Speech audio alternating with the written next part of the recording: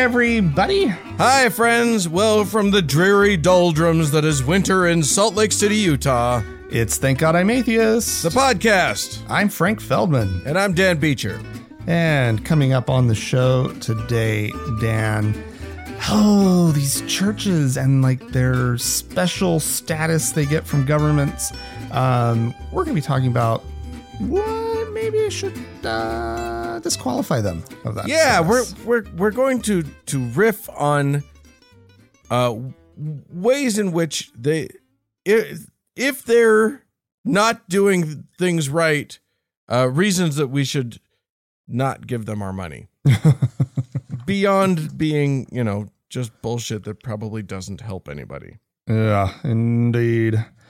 But first, Dan, some stuff happened this week, things we need to talk about. Mm-hmm. For example, Mike Johnson, our illustrious Speaker of the House. Isn't he just? Oh my God. He's the best. He's the gleaming beacon on the hill that we've all been wanting. Well, he certainly probably thinks so. He was asked by a reporter this week. A fun little question, Dan. A reporter asks, do you believe that Joe Biden's presidency is God's will? Yeah. This was asked during a proper news conference. So he was on the spot. He wasn't just like walking down the street and somebody's yelling it at him, right? Right. This was during a news conference. And he sort of laughs and he goes, "Oh, I know where you're going with this. Okay, so I said in my speech before I took the gavel that, look, I'm a Bible believing Christian, right? Bible believing Christians believe what the Bible says, right? The Bible says that God is the one that raises up people in authority. I believe God is sovereign, right?" And he kind of says some other things, and he says, so if you believe all those things, then you believe that God is the one that allows people to be raised in authority. It must have been God's will then, right? Right. So that is what follows from your own logic, you freak. And this statement, he kind of continues, and we'll continue with where he goes. But this little admission, right, that Joe Biden being president must have been God's will. Yeah. Really got some people's attention. It completely pissed off the right-wing nut jobs, including one Mr. Steve Bannon, who lost his shit on his show about the whole thing. Why? It's just the logical conclusion of the thing y'all have been saying the whole fucking time. I know. And at least if nothing else, Mike Johnson was put on the spot. So he had to he couldn't say no. Right. Because he knew the gotcha that would turn into. Right. I mean, it is a gotcha question, right? But it's also a question that is completely appropriate to pose. It's not gotcha. It's just, hey, you have skipped a step in your logic. Please, let's close the loop now. You said it. Does it apply evenly across everything? Because it has to, because that's how, infallible gods must work. Sure. Right. That's what you would think. Right. And so he at least went along with it and said, sure. Yeah. But then he continues, he goes, that's my belief. Right. But I think that a nation makes a decision collectively because we're given the free will to do that. And I think we're going to make a much better choice as a country coming up this election cycle. So wait, is it God's will or is it the people's will? Right. Mr. Johnson. Right. Like I'm not, that second line doesn't work with the first one, which is what they always do and what they count on. Yeah. Like they count on the idea that they don't actually have to do logic. They can just say platitudes that directly conflict with each other and then move on. Wait, is this cognitive dissonance? Is this what we're... He's holding two opposing thoughts in his head at the same time here. Yeah. Right. Like, Yeah. This is. I thought you were asking if our show was the podcast Cognitive Dissonance, and I was like, no. I'm confused, Dan. What show am I on right now? That's a different show, Frank. We love those guys, but they are not us. Right. No. No, like this he's got some serious like if he actually if he believes what he's saying, right, then he's got some serious nonsense going on up in his head that's probably kind of hard to keep track of at times. I think your first if is a big if. If he believes what he's saying, come on. So he doesn't believe the first part? I don't know what he believes. Or that he believes the first part with a massive caveat that he's just not saying, right? Yeah. That's pretty close to the mark. Yeah, it's tricky. These guys are so dumb. But I'm glad that somebody's actually bringing that up. Yeah, the thing that I'm disappointed in is I don't know who asked the question. Oh, I don't know. Normally that's reported. Normally it says so-and-so. And this only says a reporter. And I looked around a little bit more and I just couldn't really find it. Maybe it was probably because the outlet that you were reading, like it was somebody else and they didn't want to give them credit. That's rude. It is rude. Just give credit. Well, Frank, I'm gonna shift us a little bit. In the Frank and Dan diary for this week, that is that's the bonus content that we give to all of our patrons of a certain level. You can go to patreon.com/thank God I'm atheist. I don't know, it's TGI atheist. I don't know what it is. Search us out anyway, and become a patron if you want to hear it. But we talked about how we talked about the Sundance Film Festival. And how, you and I have made films together, and you're a filmmaker, and you went to film school, and I went to acting school. Anyway, I want you to imagine the following scenario. You're a filmmaker. You make a small independent film. So far, I'm guessing you can relate to this. Indeed. It ends up going to a regional film festival. Okay. You're still with me? You're still relating? Yeah, that's okay. And does okay. This one gets picked up and put onto a streaming platform, and then suddenly it's pulled down from that platform by the government. What? And then you, the filmmaker, are charged with a crime. Okay. Well, this is the reality for a couple of filmmakers in Malaysia. Oh dear God! Okay. Who made a film in which, and this actually sounds like a kind of a cute film. It sounds very, very indie filmmaker, but it's a young girl whose mother is dying.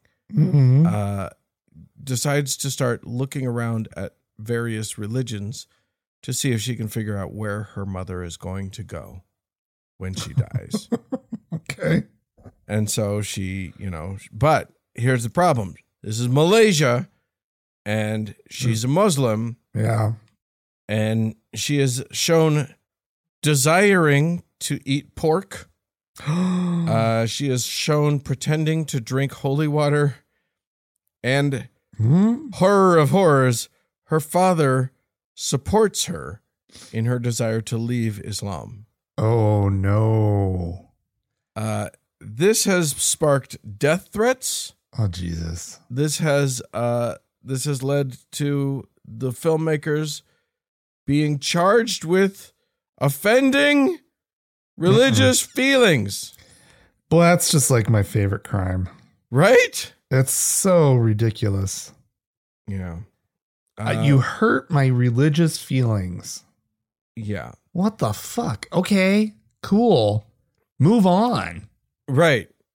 Buck up, camper. Yeah. I think you're going to be okay. You're the kind of a tough majority. World we live in. You're going to have to learn to deal with some stuff like this. People aren't always going to say things that you like. Yeah, it's disturbing right now.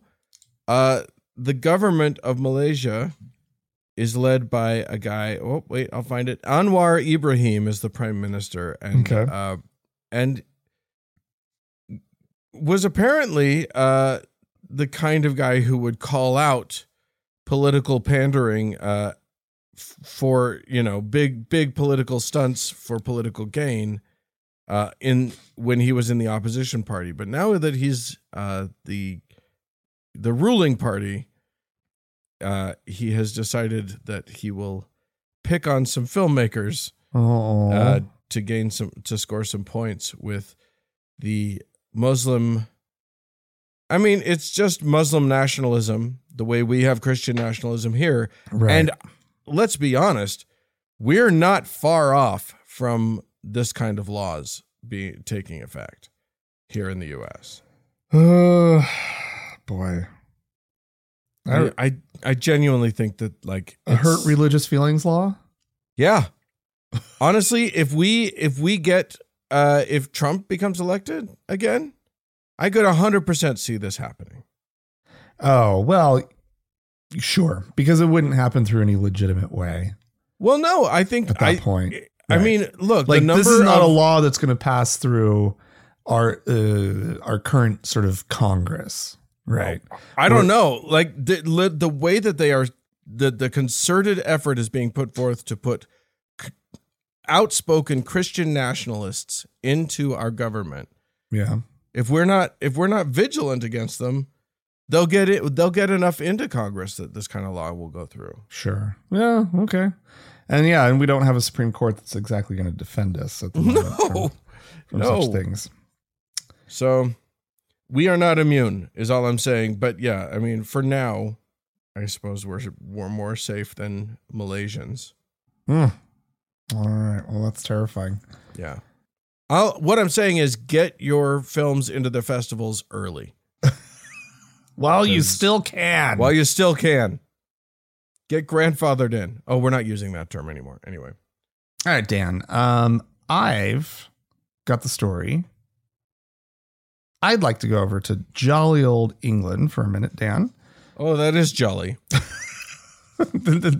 I've got the story of one Mr. Gavin Ashenden, who's the Queen Elizabeth's former chaplain, who spoke to a journalist and is heavily quoted apparently in an upcoming bombshell royal book. Oh my God. And he has some perspective that I think is really important about a future king, Dan. Okay. Prince William. Yeah. It is this Gavin Ashenden's perspective that William doesn't really share the Queen's Christianity. Oh. This is shocking, right? How will we survive it? That a younger person than the Queen or even his father, his ancient father, who apparently, according to Ashenden, he believes that the current king is maybe not super into the whole Anglican thing, but is definitely has a very strong spiritual life. Right. Whatever that means. Yeah, whatever. But he does not believe that William does at all. So Ashenden was the Queen's chaplain from 2008 to 2017. He says, I think it's very interesting and it's almost certainly true. William doesn't show any signs of being alive to the vibrancy of Christian faith. Oh, the vibrancy. The concern is really just, what about the vibrancy, Prince William? Have you considered how vibrant? And in that sense, he is very representative of his generation. But I don't think he understands the monarchy, because although lots of people have talked about disestablishing the Church of England and changing our constitutional arrangements, they're immensely complex and they go back through 500 years of legislation. Yeah. What? Well, I guess you're not allowed to change it if it's 500 years old. Yeah. Or complex. Right. Yeah, that's true. Once something's difficult, you just stop. What we could do is have a referendum and have a republic and start all over again. Lots of countries do that. But unpicking and unwinding our present arrangements are beyond the scope of our resources. It would take an army of lawyers 10 years to do it. I'm just like, this is the country that went through Brexit? Yeah, like, exactly. You're unwilling to untangle and go through horrible upheaval. Yeah. And that one for no real purpose. Yeah. You know, I mean, this would be like doing something that a modern democracy, a modern society kind of tends to do, which is like having religion as like an official interwoven thing with our government. Maybe that's not the best idea. Anyway, he continues. So I think he either has to accept the fact that this is a role he plays, whether he likes it or not, which is part actually of the burden of monarchy. This guy's a scold, right? Like he's just like, but anyway, or if he feels that strongly and he can't do it, then step aside and abdicate and see if there's somebody else in the royal succession who can. Oh my God. I love it. I love that what has happened is that the people who want to defend religion realize that, like, I mean, and what he's defending is not religion so much as it is religion's place in government. Yeah. And I love that what he's stuck with is, like, he knows it's an indefensible position. Every argument that has been made trying to defend the position has been summarily shut down. And so what he's left with is, well, it's just way too complicated. It's so hard. Look, there's just no chance. It's impossible. Why would we employ lawyers to do this? There's hundreds of years of history here. I mean, that's hundreds. All it would take. Like he's also just made the case as to like why to do it. All it takes is a bunch of lawyers to just figure it out. That's it. We've got those. Congratulations. Like, you're not saying that it's like, it would be another thing to say, oh, I don't know. It would, and who cares if this was even true? It would irrevocably, change the nation, right? And for the worse, right? Which that's what you would have to say. Yeah. You would have to demonstrate that having a monarch who doesn't want anything to do with the Church of England, right, is going to damage the country. I also love that he really carefully linked the monarchy and the church to say, to sort of imply that, if they take the church out of the government, you're next. Oh, monarchy. That is, yeah. And I mean, come on. I mean, both should happen. Yeah. Like, come on, UK. Like we know, I mean, I'm not going to sit here and tell you how to run your country or anything, but like, I mean, why? What's going to happen is the royal family is kind of like I know Americans just watch a lot of Americans watch sort of the royal family from afar I mean, for me, it's just like sick fascination, right? Like I'm just sort of baffled and fascinated that like this thing could possibly still exist. And so I will I admit I picked up a copy of like People not too long ago because there was a story and I was like, I will skim this story real quick. But come on. It's time. It's complete. It feels like it's time. It's so dumb. It's so indefensible. Nobody wanted, I get it. You didn't want to disappoint Queen Elizabeth, right?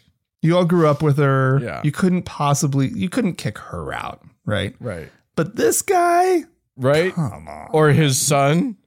None of you care about King William. None of you. You may have a fondness for him. You watched him grow up. You think he was a cute kid. Oh, what a sweet kid. Yeah. But it's not like anybody's like, oh yeah, we need William. That's necessary. That's you know what's gonna fix this country? More kinging. Yeah. We need to king harder is what we probably need to do. How much harder can we king? I feel like we could do it if we just really put our minds to it. We can king real hard. Oh, golly. Okay. Right. I'm going to bring us right back here to our home state of Utah, where the annual worst thing that could happen is currently happening, which is the convening of the Utah State Legislature. Oh, my God. And it's so true. Bad this year. They, like all over the country, the conservatives are wildly emboldened and way off the deep end. So they're doing things like, certain laws are proposed, like laws of banning trans athletes, and I'm not even sure. I haven't even looked into what the law is. I just know that they're looking at an anti-trans law. I know. They're also doing they're doing the thing where they're trying to get rid of, and they probably will, almost certainly will get rid of inclusion, and what do they call those? The DEI, the EID, whatever it is. The diversity, inclusion, and something equity laws, probably, or rules. They're getting rid of those to make sure that they're getting them out of higher ed. Yeah. So that's great, because what we hated about Utah schools was all the damn diversity that was happening. But I want to talk about one, and you guys, when I talk about this, the way I'm going to talk about it, we're all going to keep to ourselves. Okay. We're not going to go tweeting about this. We're not going to spread this around. There is a bill on the books that I anticipate will probably pass. It is HB 269, and it is sponsored by Michael J. Peterson, Representative Michael Peterson, and it is the 10 Commandments in Public Schools bill. Now, this bill is going to require that every public school will have prominently placed a poster or framed copy of the 10 Commandments, and it has very specific language. Because you can't fuck with it. So it says what the language will be. It says the 10 Commandments, and then it says, "Thou shalt have no gods before me," and blah blah blah blah blah blah blah blah blah. Okay. And it says that the poster must be at least 16 inches wide and 20 inches tall. It can't contain any additional content or language. It's got to be durable. Oh, so you can't have a disclaimer. Right, or like pictures or whatever. Right. And the poster will be displayed. Anyway, blah blah blah. Here's what it doesn't say. Doesn't say what font. Doesn't say what color the font should be, what the letters should be. It doesn't say the size of the font. It doesn't say it can't be in wingdings. So, well, here's the thing. To my mind, anyone who's messed around at all with graphic design knows there's a lot of room to have fun with this. And the other thing that this bill says is that a school within the public education system, I'm reading directly from the bill here, a school within the public education system that does not display the 10 Commandments shall in legal terms means they are required to accept any offer of a privately donated poster or framed copy of the 10 Commandments that meets the requirements described in subsection 1, and B, display the donation in accordance with subsection 1. Now, I have brainstormed many fun ideas for how to make these posters. And assuming this law passes on the effective date, the date that the bill takes place, I am going to have posters made, and I am going to start distributing them to schools in Utah. Okay. I really want to do this. I'm taking my cue from the guy who did In God We Trust posters for Texas schools. Mm-hmm. Somehow Utah did not hear about that, and that has not made it into. They think they've headed this off at the pass. But I'll tell you some of my ideas, you guys. And again, don't tell anybody about this, because I don't want them amending this bill and fixing the problems. Then you shouldn't talk about it. Well, it's too late. I've already started. But I want people. I might start. I don't know. I want you guys to be involved. I don't know if should I start a GoFundMe. I don't know what I should do. What are you gonna do? Yeah, I don't know. Maybe you guys can suggest how I should go about doing this to get you guys to, if you can kick a couple bucks in. But also submit. So what's your idea for the posters, Dan? I got a whole bunch of ideas. Like, for instance, write the word, write the 10. 10's real big. Like, it's the biggest thing on the page. Commandments is real little. And then the 10 commandments part just looks like it's small print at the bottom that just looks like it's the fine print. It just looks like boilerplate. Nobody reads that. Nobody would ever see it. Right. It would just say the 10. That was one idea. Okay. Or you could do it in like, I don't know if you've ever seen a poster for a death metal band, but the font is so crazy that you can't even read it. Sure. That was another thing. But I think my best idea is this. Make the letters so big and blocky that they form almost a block, and then make the font rainbow colors and sort of turn it into a pride flag. That one's pretty good. Because and a pride flag with the trans colors on it, because I am supporting the trans kids in these schools. Yeah. So I think that's probably my favorite current idea. Is just trick them. They are legally required, if they don't already have 10 commandments up on their walls displayed. They are legally required to take these posters and display them prominently in their school. So ridiculous. It's so stupid. Yeah. Do you remember the documentary Helvetica? Yeah, I loved that doc. I believe it's about that film. There's a story in there. He published, I can't remember what magazine it was, but he got this article from somebody, and I can't remember why he felt obligated to do this.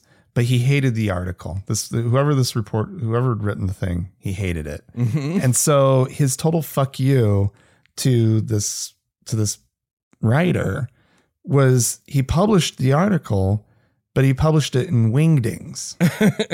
He just converted all the text to wingdings. So you could figure it out if you could enter it character by character, and reverse it if you wanted to. But anyway, my feeling about this one is that I want to make sure that there is no way that they can claim that my posters aren't compliant. Sure. I want to be sure that they have no excuses. They can't, you know what I mean?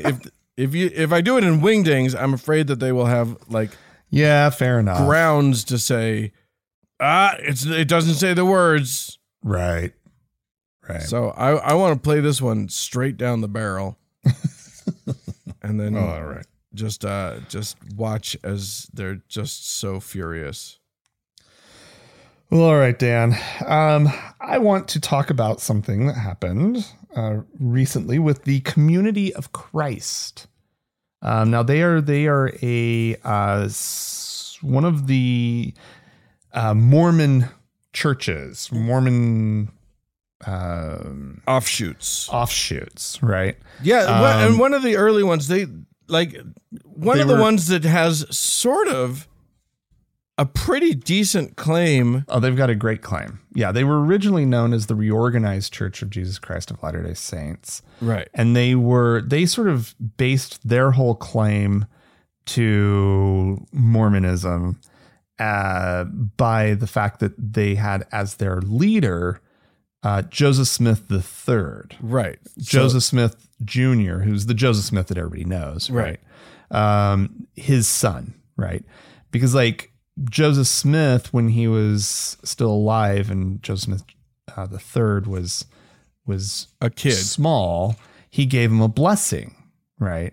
Where he said that basically, I actually have the text of it right here. Oh, interesting.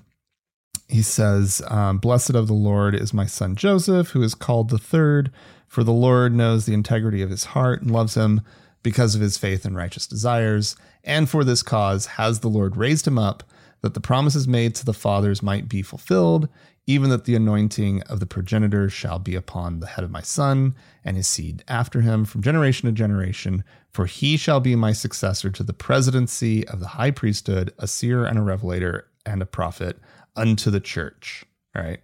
And so what that like that's a lot of blowhard nonsense. But it does seem to indicate that you're going to be the next leader of the church. So this is an important Mormon. I don't want to use offshoot, right? Because I think that they probably have the most legitimate claim, the stronger claim to Joseph to having the church that Joseph Smith started, right? We should say that what happened for those of you who think of the people here in downtown Salt Lake City as the Mormons, they were just one of the groups claiming to sort of have the provenance. Right. I almost couldn't say the word there. From Joseph. Right. It's because Brigham made up a whole story, but and obviously the most in terms of like total numbers of members, the most successful. Oh, right? by far. And as far as like money that they're hoarding, clearly the most successful. Right. So in terms of members, they've got millions more than any of the other Mormon. So this group, the Community of Christ, and the article, I love this stuff. They call it a global faith of 250,000 members. Yeah, they've got some in Germany, and they've got like I know. There's a guy somewhere else. I did the math. It's less than 0.004% of the world population. Right. I have a hard time with it being global, but whatever. Anyway, they have announced that a woman is going to be the next president prophet of their group. That is so cool. And this comes 40 years after they began ordaining women to the priesthood. Yeah. And oh my God, my parents, the things that they would say about the RLDS. Did they talk about them? So dismissive of the RLDS. Yeah, well, because we did our little Mormon history trip, right? Up to Missouri. And we went and saw a lot of the sites, Independence, which is where the Community of Christ is headquartered, was a pretty important spot in sort of the early Mormon story. Right? Yeah. When Joseph Smith was still at the helm, Independence was a really important place. Yeah. And you and I have been there, and it's totally fucking wackadoo. And it is. It's a weird little place because there's all these different churches that are Church of Jesus Christ of Latter-day Saints, comma, we're this group. Yeah, this whatever, or parentheses, or this part of the name, or the reorganized, or the remnant. The remnant Church of Jesus Christ of Latter-day Saints is the big offshoot of the Community of Christ. Yeah. Because to be clear, what keeps happening is, you'll have the RLDS, the Community of Christ, and then they'll be like, we have decided to ordain women to the priesthood, and that will be the final straw for, this group for of like the church over here. 1/6 of them, and they'll schism off. And then, so they keep doing that. Oh, we've decided to accept and enfranchise gay people. Skiz. And then another group like siphons off. And then they just buy a building across the street or like 3 blocks away. It's really amazing. Meet there. And they're just the grumpy old ones who don't want to accept the new deal. Yeah. I've got this book, Divergent Paths of the Restoration. And just the table of contents is absolutely amazing. Like the number of different offshoot groups. Some of the early ones have some really funny names. A lot of them would just call themselves Church of Christ. The Church of Jesus Christ, comma, the bride, comma, the Lamb's wife. Is a good one. You guys, there are hundreds. Oh, there are so many. And what's fascinating is that some of these really early splinter groups still exist. Yeah. With just a handful of members. It's so amazing. Church of the Firstborn of the Fullness of Times, the Restorers or School of the Prophets. I'm just skimming, looking for another School of the Prophets, Church of Christ, the Firstborn of the Fullness of Times. And all of these have some sort of like, these aren't just people who were like, oh God, we're tired of this thing and we're going to go start at something else. These are splinters. They took some essence of Mormonism with them. And anyway, so the Church of Christ, the Community of Christ, which is the one that we're talking about, with Stacey D. Cram as the new head, they have proven to be kind of liberal, kind of cool. Very open to ideas like ordaining women. I think they're cool on the gay issue. I might be wrong about that, but I think I remember that. And they're sort of liberal Mormons. They still have the Book of Mormon. They have the Doctrine and Covenants, but they have some additional chapters that the downtown church doesn't have. And likewise, right? They don't fully agree on the last few chapters. Right. They, depending on the moment of skiz, right? Yeah. If you add more. Anyway. And then, so the article doesn't bring up tons that's terribly interesting. I just think it's fascinating that this group is out there and that they finally got a woman at the helm. Yeah, making the mainstream Mormons look real bad. Yeah, exactly. I wish they were better known. I wish Community of Christ was sort of known more broadly as kind of, so that they could legitimately make the Mormons look bad. Most mainstream Mormons don't even think about them. Many of them don't even know about them. Many don't know. Many are like, they go back to Missouri to do like a little, Mormon history tour. Yeah. And they're sort of confronted with it and they're like, what is this? Who are these weirdos? Because the Community of Christ has little visitor centers around town too. Yeah. Right. So the Mormons have their big setup, but it turns out that the Community of Christ has a really strong presence. Right. So they they've got their big temple. They call it a temple. Yeah. Even though it sort of fills the role that, say, like the tabernacle or the conference center fills for the Mormons, I guess. It's a big meeting hall. It's not where you go and do weird Masonic rituals. And so, Mormons are confronted with it. And I remember as a kid kind of learning about it and being very confused. And feeling very weird about it. As well you would. Yeah. Because it's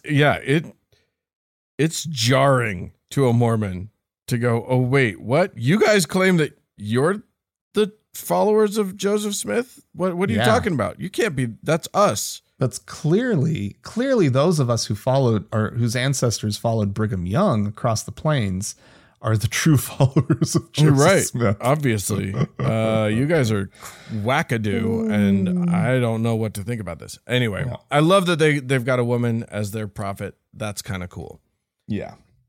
It's still dumb religion. I don't know. Whatever. Oh, yeah. I mean...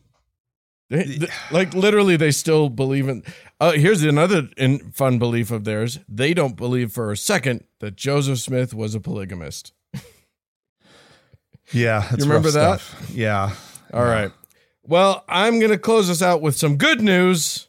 It's not really good news, but it feels like good news. So I'm going to present it as though it is, which is that the Lord has seen fit once again to smite Greg Locke, who, I don't know if you've been following the weather in Tennessee, but ever since the pandemic, Greg Locke has been running his church out of a giant circus tent. Mm-hmm. And it literally is just this huge circus tent, like big top. And he's the clown. And he, apparently it was not ready for 7 inches of snow. And that was sufficient to completely, topple the place. So, he released a video where he, oddly didn't point out to the world that God is the one that does this sort of thing. Right? Like, you'll recall that this happened earlier. Like, there was a tornado that damaged his tent before. Oh. I say if God sends a tornado, then he sends snow. Get the hint, Greg Locke. God doesn't want you doing this. These are just trials, Dan. Right. The Lord's testing his resolve, Dan. If it happens to him, that's what's going on. Yep. If this had happened to a tent owned by atheists or a tent owned by the Satanic Temple or Muslims, you know full well what his response would be. Yeah. Yep. He would be the first person screaming from the pulpit about how this proves that God rejects them and doesn't think that they're valid people or whatever. But when it happens to him, you're absolutely right. It is entirely just it's just weather. What are you going to do about weather? He's probably just crying, Lord. Well, why, Lord? Frankly, why? Nothing better can happen to a guy like Greg Locke, because what all this is an opportunity for him to raise money. Oh, geez, of course it is. Because what he claims in his little video is that insurance will cover the equipment, HVAC system, that sort of thing, but not the tent itself. So he estimates that it'll be $150,000 to fix it. Wow. Okay. And here's two things that I guarantee. He will never publish the amount that it actually cost to fix it. And he will never tell parishioners and donors how much he actually raised in the campaign to fix it. But I'm going to guess that those numbers there's going to be a disparity between those numbers that will find its way into his greedy, grubby little pocket. Dan, how dare you? I know. How dare you question his intentions and integrity? Dan. Yeah, it seems unfair. Now that I hear it, you're right. It seems unfair. Anyway, all I know is that his dumb tent, with all of its noise complaints from all the neighbors and whatever, is at least temporarily kaput. So that's nice. That's a happy thing, and I'm just going to rejoice in it. If you would like to rejoice in it with us or tell us anything about what we've talked about so far, please feel free to write into us, podcast@thankgodimatheist.com. Or call and leave us a voicemail. We'd love to hear from you. The telephone number is 424-666-8442. Stick around. There's more show coming up.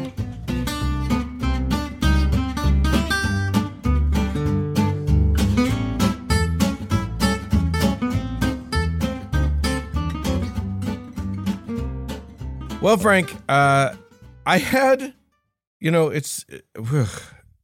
going to try not to overload you, friends, with too much American politics in the next 8 months, 10 months, right? Whatever it is. It's going to be hard to avoid, but it's going to be unavoidable. We're going to do our best.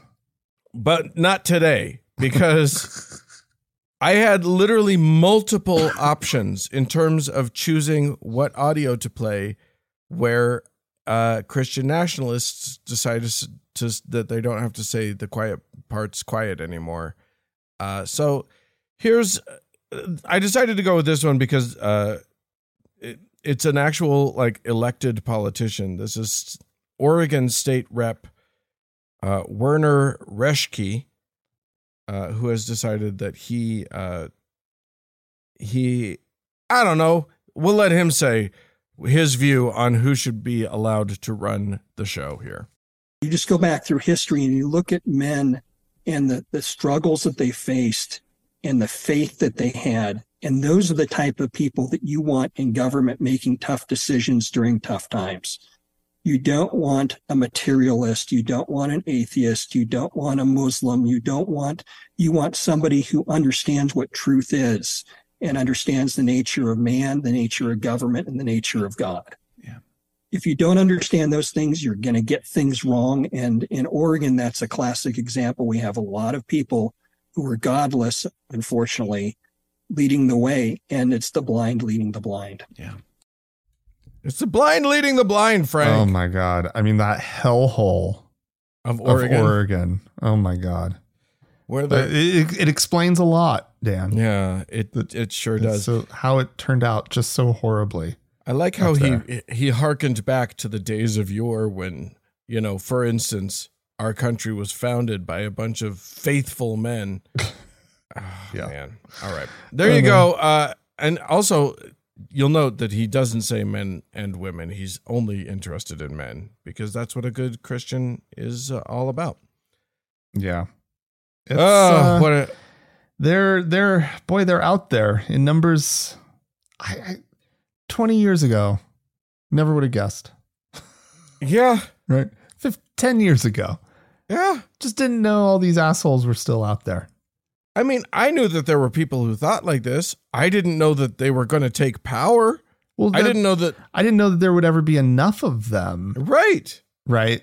And I guess what I mean is that like it's not that there's some randos. Right. It's that there used to be some people who were saying it, but they weren't emboldened. Right. And it turns out that there were a ton of people who weren't saying anything and they were just secretly agreeing on the inside. Like, or the other possibility, and I think that this is genuinely possible, is that like there are a whole bunch of people who are very easily led to believe things.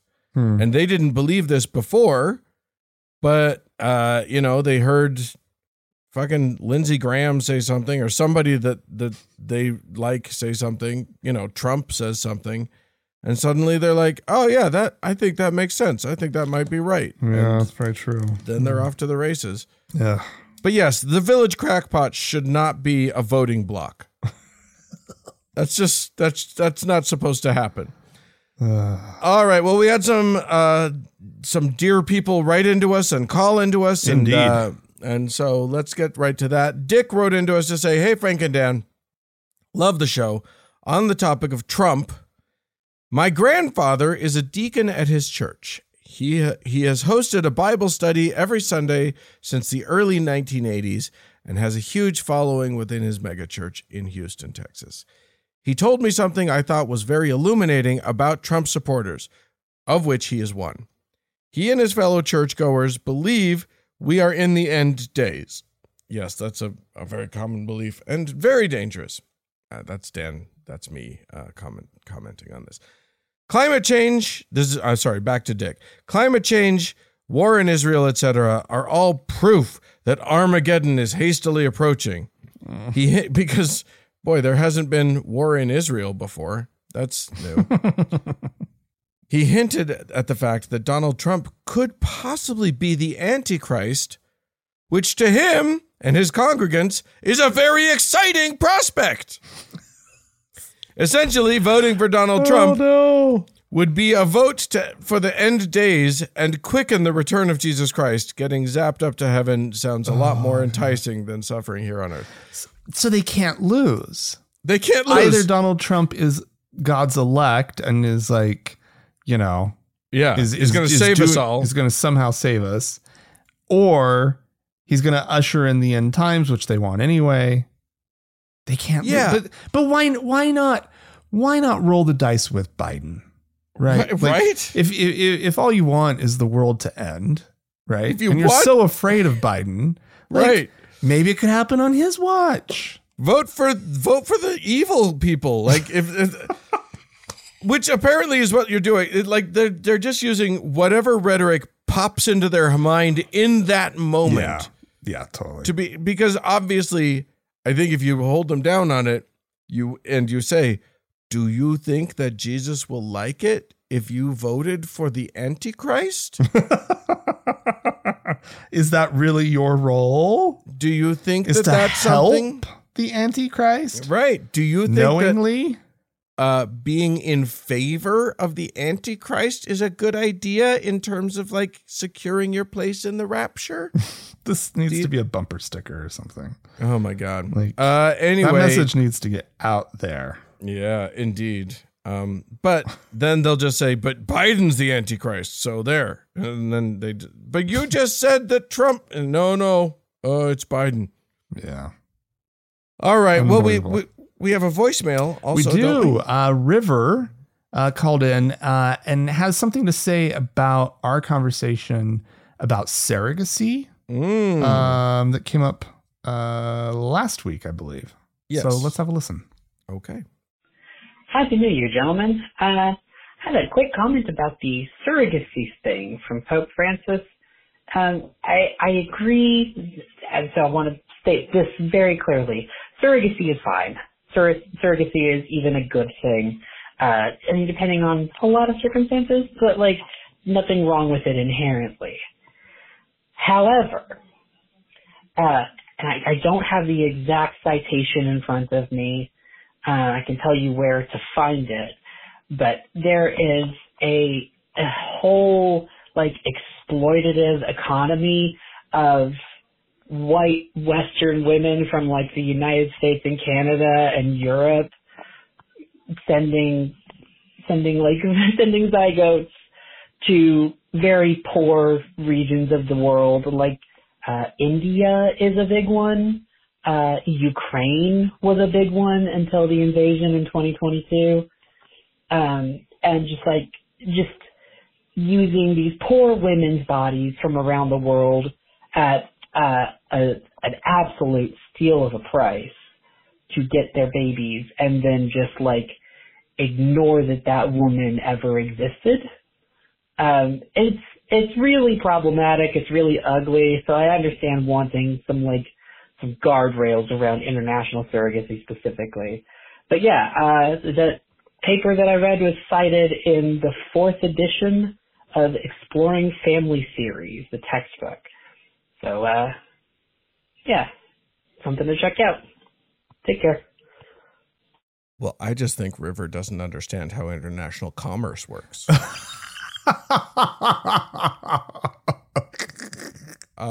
Clearly, it's the first world that takes advantage of the rest of the world. That's how it works. Why do you think our clothes are so cheap?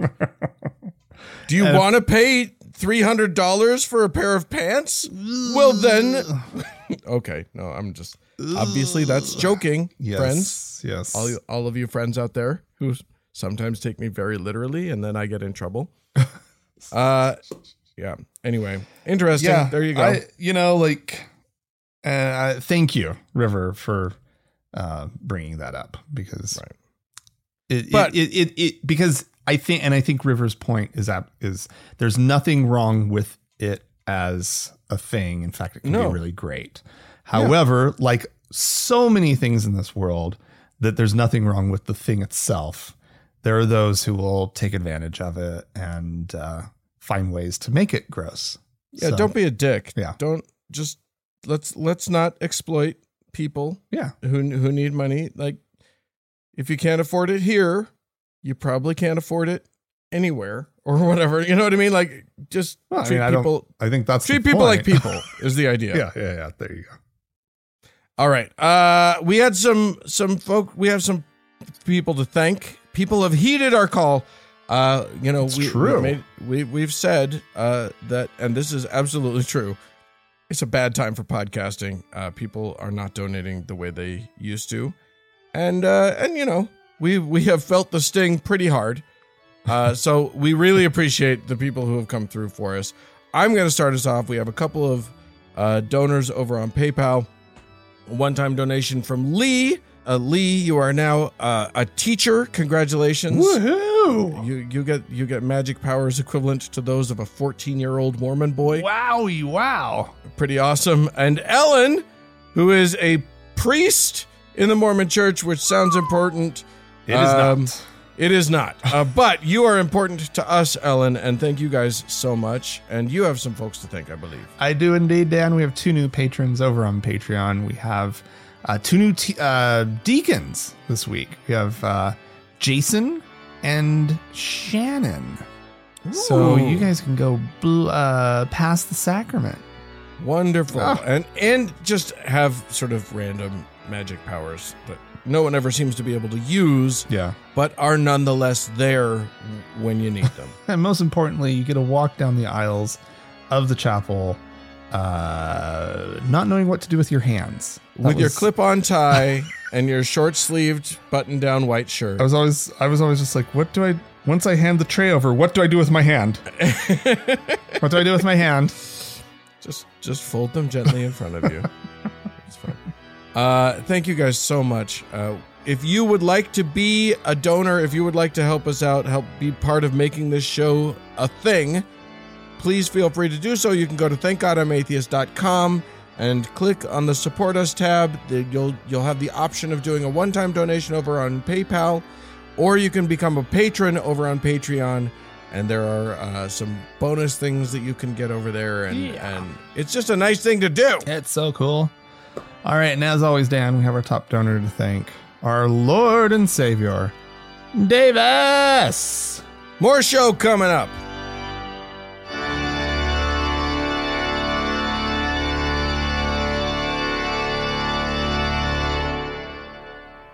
Well, Frank, Dan, we've threatened the people that we're going to talk about. I like this topic. I think it's going to be fun because here's what we're playing off of. There was a story.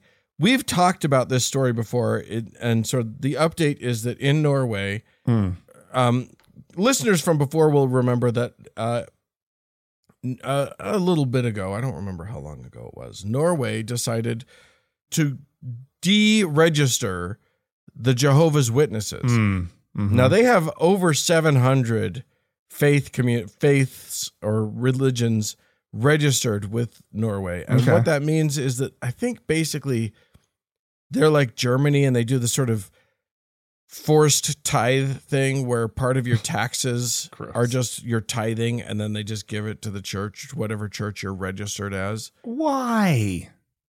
It's a bad system. Germany, Norway, whatever.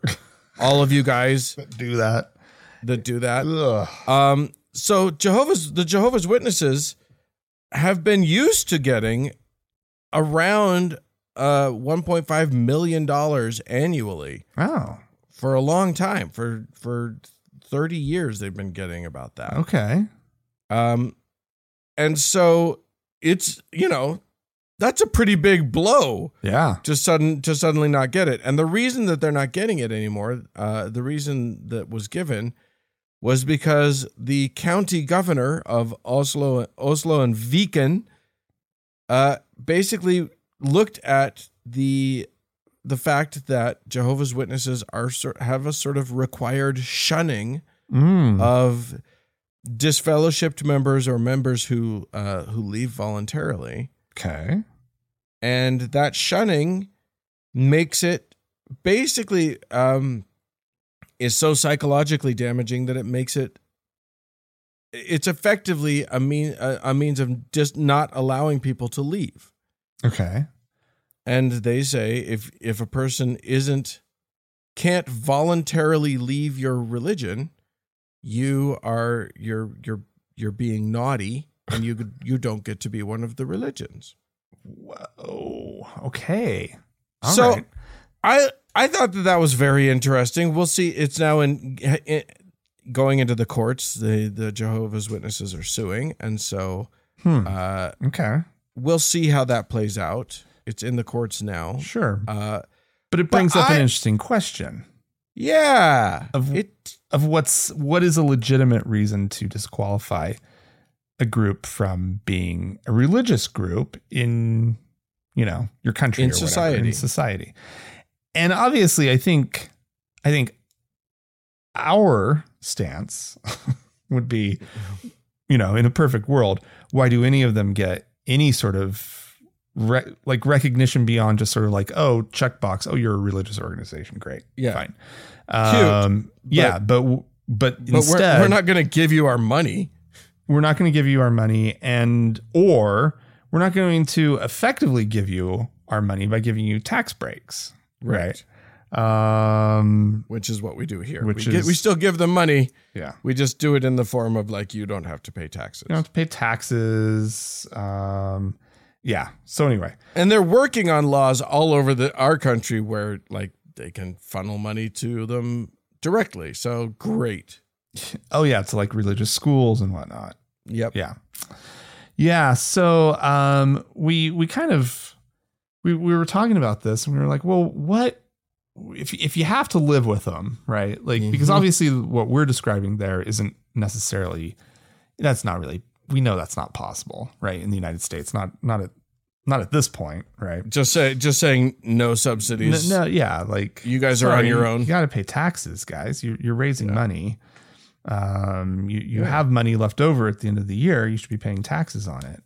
You're using society's benefits. Mm-hmm. Pay in. Yeah, exactly. Dickheads. Yeah.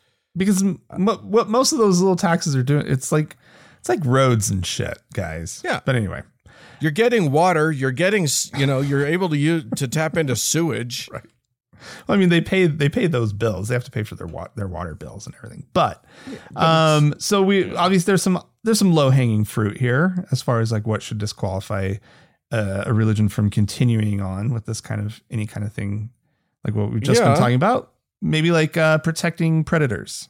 Yes, which is a big issue, right? I think that's a huge one. I think any religion that is, you get a whiff that they're protecting predators, you're on notice, buddy. And frankly, until you institute a robust program that can be overseen by outside forces to make sure that you are in compliance, no subsidies for you. Yeah, totally. Absolutely not. Sorry, Catholics. Oh, sorry, sorry, Mormons. Yeah. Sorry, Jehovah's Witnesses. Exactly. Sorry, literally sorry, all of them. Yeah. All of the churches. Yeah. Buddha boy. You added to this list equality. Yeah, I mean, here's what I think. I don't think because churches are churches, I don't think that you can require full enfranchisement of all people, because that's just not what they do. Well, no, I mean, that's a good point. That it seems to be baked into what religions are. Right? Yeah, they are. They almost seemingly they all have these power structures, right? Right. And that usually means certain groups are in, certain groups are out, right? Right. But I do think that there hasn't been good on the whole, gender equality.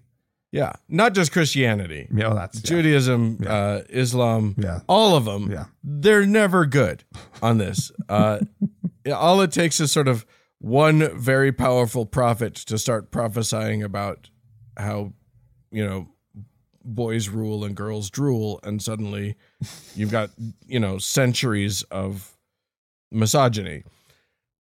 All I'm saying is there needs to be a baseline, and the baseline needs to be and I don't even know if we can how to draw this line, because it's so baked into their bread. Their misogyny, their patriarchy, their hatred of the other or whatever. It's just so much a part of just who they are and what they do that I'm not 100% sure where you draw the line, but I think you got to draw a line. Well, Yeah, that's dicey, man. Yeah, or maybe instead of that, you just say, maybe you just make pretty strict rules about not fomenting hatred. And that's where you draw the line. It's just like if you are fomenting hatred to any group, even, whether that's LGBTQ people, whether that's other races, whether that's, another gender or trans people or anything like that, if you can be plausibly found guilty of fomenting hatred, that's not a good religion, and we as a society are not going to support you. That doesn't mean we'll shut you down. Yeah, you can keep doing your nonsense. Go do hate somewhere else and don't take our money to do it. But not on our dime. Yeah. Yeah. I mean, that seems reasonable because the whole, you can't force equality on these people. No. Right? Because it's just so they have roles, right? Yeah. And if you don't fit into, that's so true, Dan. Oh, it's so dumb. That's pretty crazy when you really just kind of think about it. But I think that's a good way. Okay. So you can't foment hate. What about political involvement? What if they're the ones endorse candidates? And yeah. The so-called Johnson Amendment, which seems to have just disappeared. Technically on the books. Yeah. Technically this is something they're not supposed to be doing in this country. Right. But everybody just looks the other way. Yeah. Nobody cares. I mean, we care, but nobody that can do anything about it is doing anything about it. Right. I mean, it's so funny. Biden, a theoretical liberal. I don't know that he's an actual liberal in global terms, but more liberal than a Trump or whatever, should be the guy who enforces the Johnson Amendment. But he's the most religious president we've had for a long time. He's not going to be the guy. Right. Anywho, yeah, I like the idea of stay the fuck out of politics. Right. That is not your realm. No, because we've seen how toxic we watched it as it was just simply sort of toxic. Right. Yeah. And now it's reached a point where it's threatening, the stability of the nation and perhaps even democracy.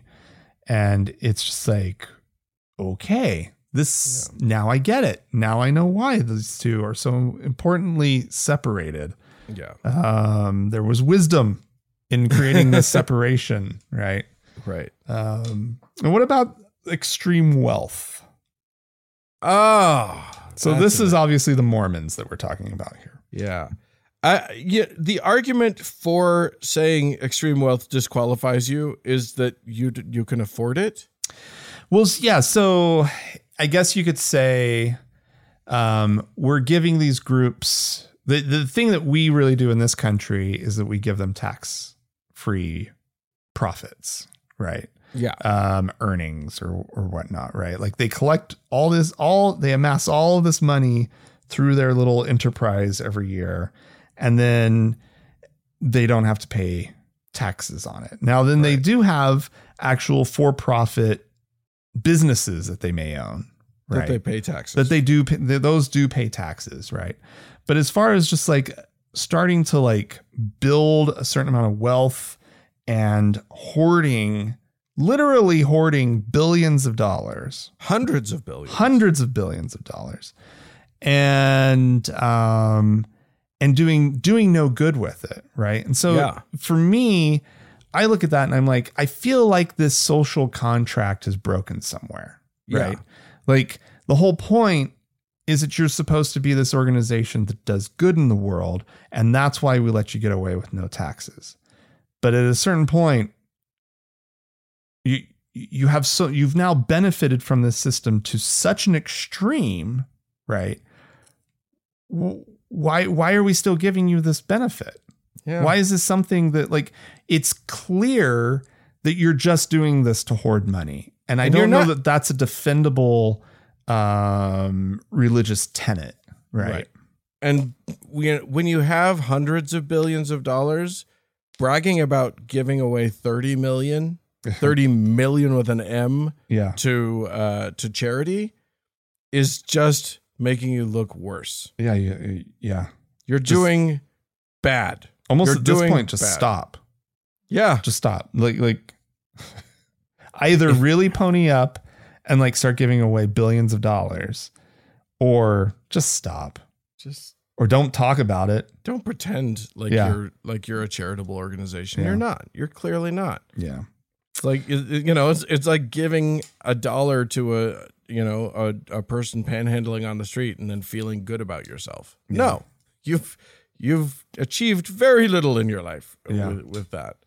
Yeah. And I mean, this probably spreads over to, in some ways, to like people like, I don't know, Jim Baker, right? Who obviously is just using his religion or his religion. The man's clearly just a scam artist. Right. But he just bilks people, right? Yeah. Like he comes up with some scam to run of like these barrels or buckets of food. Yeah. I'm going to call him Buckets from now on. He's Buckets Baker. Like he shouldn't be able to hide behind being a religious group either. Right. Because you say God, God, God all the time. Yeah. That doesn't change the fact that all you're doing is scamming old people. Yeah. Like you're running a business, an obvious business. Right. You're using God as the sort of hook to get people to watch your show. And then you're just hawking wares. Yeah. That's absurd. I have another thing that we need to talk about, which is harm. I think if you are harming your members, and I think a lot of especially smaller religions can be very clearly demonstrated to harm their members. I'm thinking now the extreme version is the thing. Do you remember we talked about in Kenya? There was a cult leader that literally they found 430 dead people in graves. And like they found 30 people starving and dying, just still alive, but dying, and took them to the hospital. Yes, yeah. I remember this. And then it turned out that their leader was telling people that they needed to starve themselves to death. Yeah. In order to see Jesus. Yeah. After the apocalypse. Yeah. And they were doing it. If you are using your theology to trick people, and I also think about the people who say that don't take your kids to doctors when they are in need of medical assistance. I know. So now you're talking about Christian Scientists, right? Right. Well, and there are other Christians who aren't Christian Scientists who still nevertheless are tell their people you can't, even Greg Locke saying don't get the vaccine or don't, Yeah. Oh yeah. Or you can't wear a mask when you come in here during a pandemic, and then failing to be able to define the word pandemic. Right. The idea is if you are actively causing harm to your people that we can demonstrate, you do not get government subsidies. Sorry. It's absurd. Indeed. Well, I think we have probably just stirred the pot, Dan. I think we've solved world problems once again. Yes, we've clearly solved problems, and we've been so controversial for our listeners, I'm sure. Oh yeah. No, all of them disagree with all of what we said. Yeah, I know we said, but here's the thing: they're all currently thinking of other good ideas for ways to exclude things. So, Ladies and gentlemen, friends out there in podcast land, write into us. Let us know. Or call into us. The email address is podcast@thankgodimatheist.com. And the telephone number is 424-666-8442. Yeah. If you're feeling frisky, go to the Facebook page, facebook.com/TGIAtheist, and click the like button. And if you'd like to join one of our members-only lounges, they're awesome groups. You can do so by going to our website, thankgodimatheist.com/members-only. Yeah. Hey, thanks so much to the Red Rock Hot Club for the use of their beautiful music. And thanks to Gordon Johnston for the use of his music. And thanks to all y'all for tuning in. We sure do appreciate you. Thanks so much. Bye-bye.